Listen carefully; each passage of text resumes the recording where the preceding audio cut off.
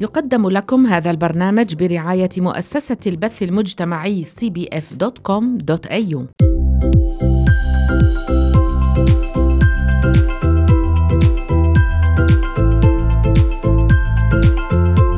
في رحاب الجزائر.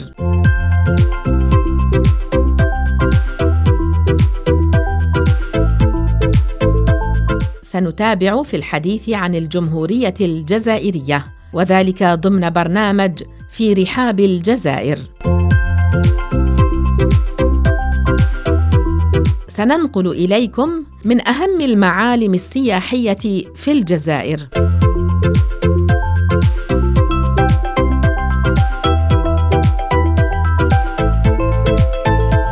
مغارة بني عاد في أعالي جبال عين فزة بمحافظة تلمسان، يتوافد الآلاف من السياح من الجزائر وخارجها يومياً للاستمتاع بجمال الطبيعة الذي ترسمه صواعد ونوازل مغارة بني عاد، أحد أبرز المتاحف الطبيعية في البلاد.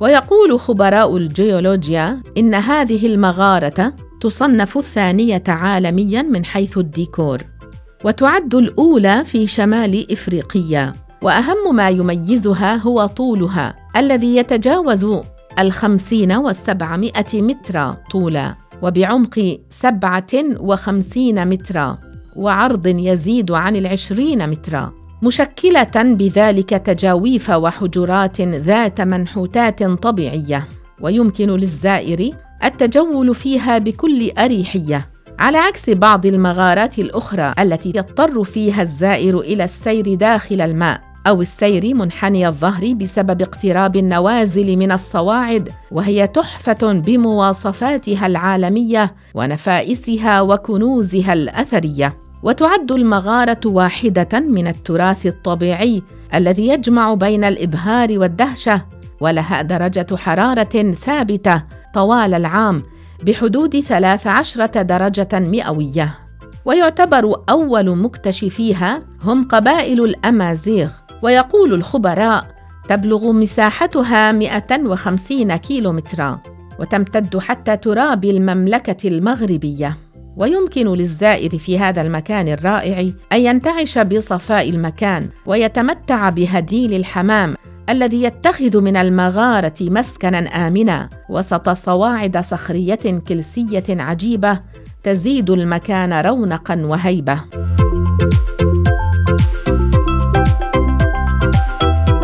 وصنفت مغارة بني عاد ثاني أكبر وأغرب مغارة في العالم، والأولى في شمال إفريقيا.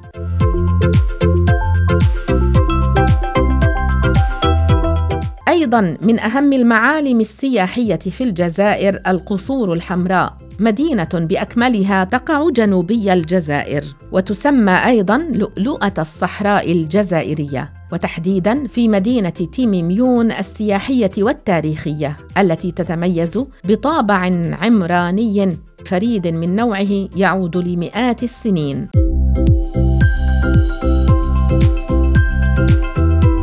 وإلى جانب اشتهارها بواحات النخيل الكثيفة والأشجار والنباتات الصحراوية وطقسها الدافئ، تشتهر تيميميون أيضاً بقصورها الحمراء مترامية الأطراف بين كثبان الرمال، حيث ألفت قديماً كل قبيلة قصوراً تتجاوز بناياتها في شكل هندسي جذاب لا يمكن التعرف على بدايتها من نهايتها إلا عند حدود الأبواب، ويجمع بينها دروب طويلة ضيقة تحمي السكان من حرارة الشمس، إذ يمنح السقف المصنوع من سعف النخيل بعض الانتعاش ولطافة الجو.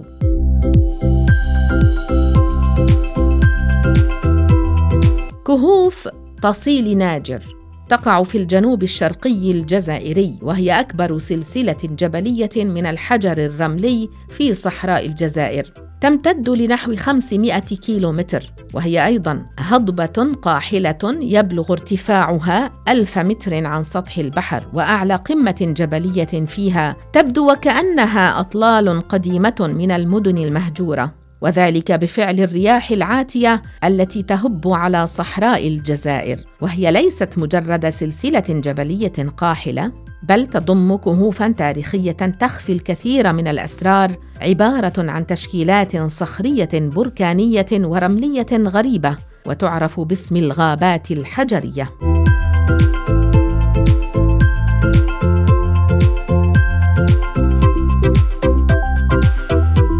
حديقة الحامة هي ثالث حديقة في العالم من حيث النباتات النادرة، مصنفة ضمن أجمل 5 حدائق في العالم، الأولى إفريقياً والثالثة عالمياً من حيث المساحة، ومقصد الباحثين في مجالي الزراعة والبيئة.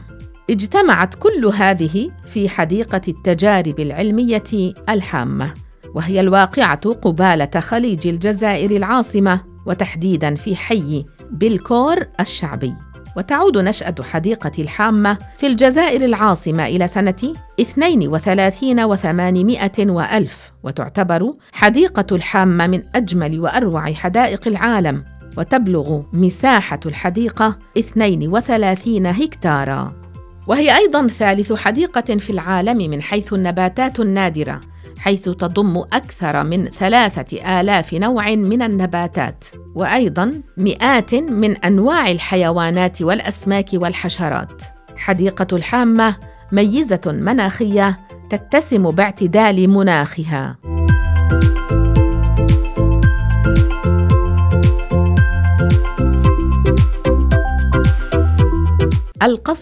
القصبة ليست مجرد حي، فهي المكان الذي يروي تفاصيل كل ما فيه من حكايات تاريخ بلد بحجم الجزائر، أو هي الكتاب المفتوح الذي يتصفح من خلاله زائر القصبة تاريخاً لأحداث مرت. ويقع حي القصبة العتيق في أعالي الجزائر العاصمة، وهو من أكبر الأحياء القديمة في الجزائر. وفي عهد العثمانيين تحولت القصبة إلى مقر للسلطان، بعد أن أعاد العثمانيون بناءها فوق الجبل المطل على البحر الأبيض المتوسط كقاعدة عسكرية شكلت حصناً منيعاً صامداً ضد الأعداء حتى سنة 30 و800 وألف. وقد تم بناؤها على الجبل المطل على البحر بقصد حماية المدينة، كما تتميز القصبة بأزقتها الضيقة وجمالها المعماري، كما تتميز بأبوابها. وقد كانت القصبة في الجزائر العاصمة عبارة عن حصن تغلق أبوابه ليلاً.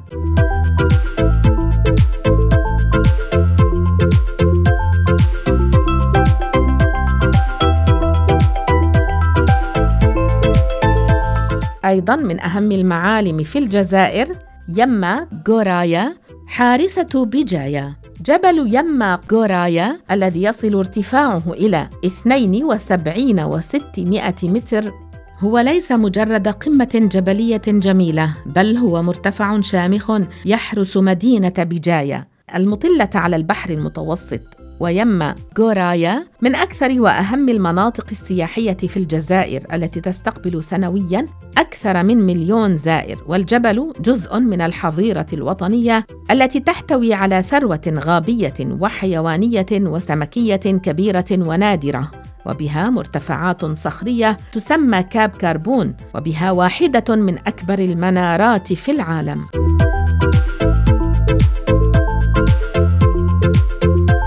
تقول إحدى الروايات إن غورايا فتاة طاهرة كانت تقيم في إحدى قرى بجايا، قرر والداها تزويجها من رجل لا تعرفه، فاحتمت بقمة الجبل متضرعة إلى الله لكي يخلصها من العريس، وبقيت هناك إلى أن ماتت، فحمل الجبل اسمها، وتحول المرتفع الشاهق إلى مزار لا يزال الناس يقصدونه للتضرع مثل ما فعلت غورايا. وهناك روايات أخرى عن هذه التسمية.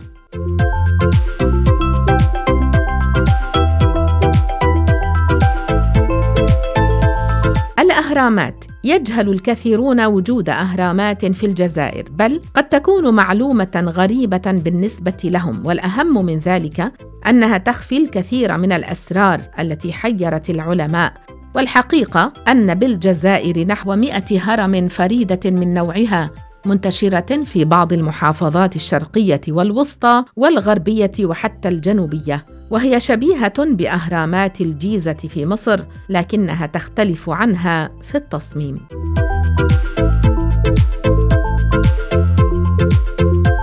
الجسور المعلقة. قسنطينة المدينة الضاربة التي قيل عنها إنها الوحيدة في العالم التي بنيت على صخرة كبيرة، يحلو للشعراء تسميتها بمدينة الهوى والهواء للطافة جوها. بها 7 جسور غريبة وقديمة، وتبدو للداخل إلى مدينة قسنطينة كتلة صخرية تربط بين تجمعاتها السكنية مجموعة من الجسور المعلقة، والتي بنيت بشكل أسطوري، ومن هنا سميت قسنطينة بمدينة الصخر العتيق وعاصمة الجسور المعلقة، التي أصبحت تشكل اليوم معلماً سياحياً جميلاً، وتسمى باللهجة القسنطينة القنطرة، حيث تربط جزئين من المدينة يفصل بينهما وادي الرمال العميق.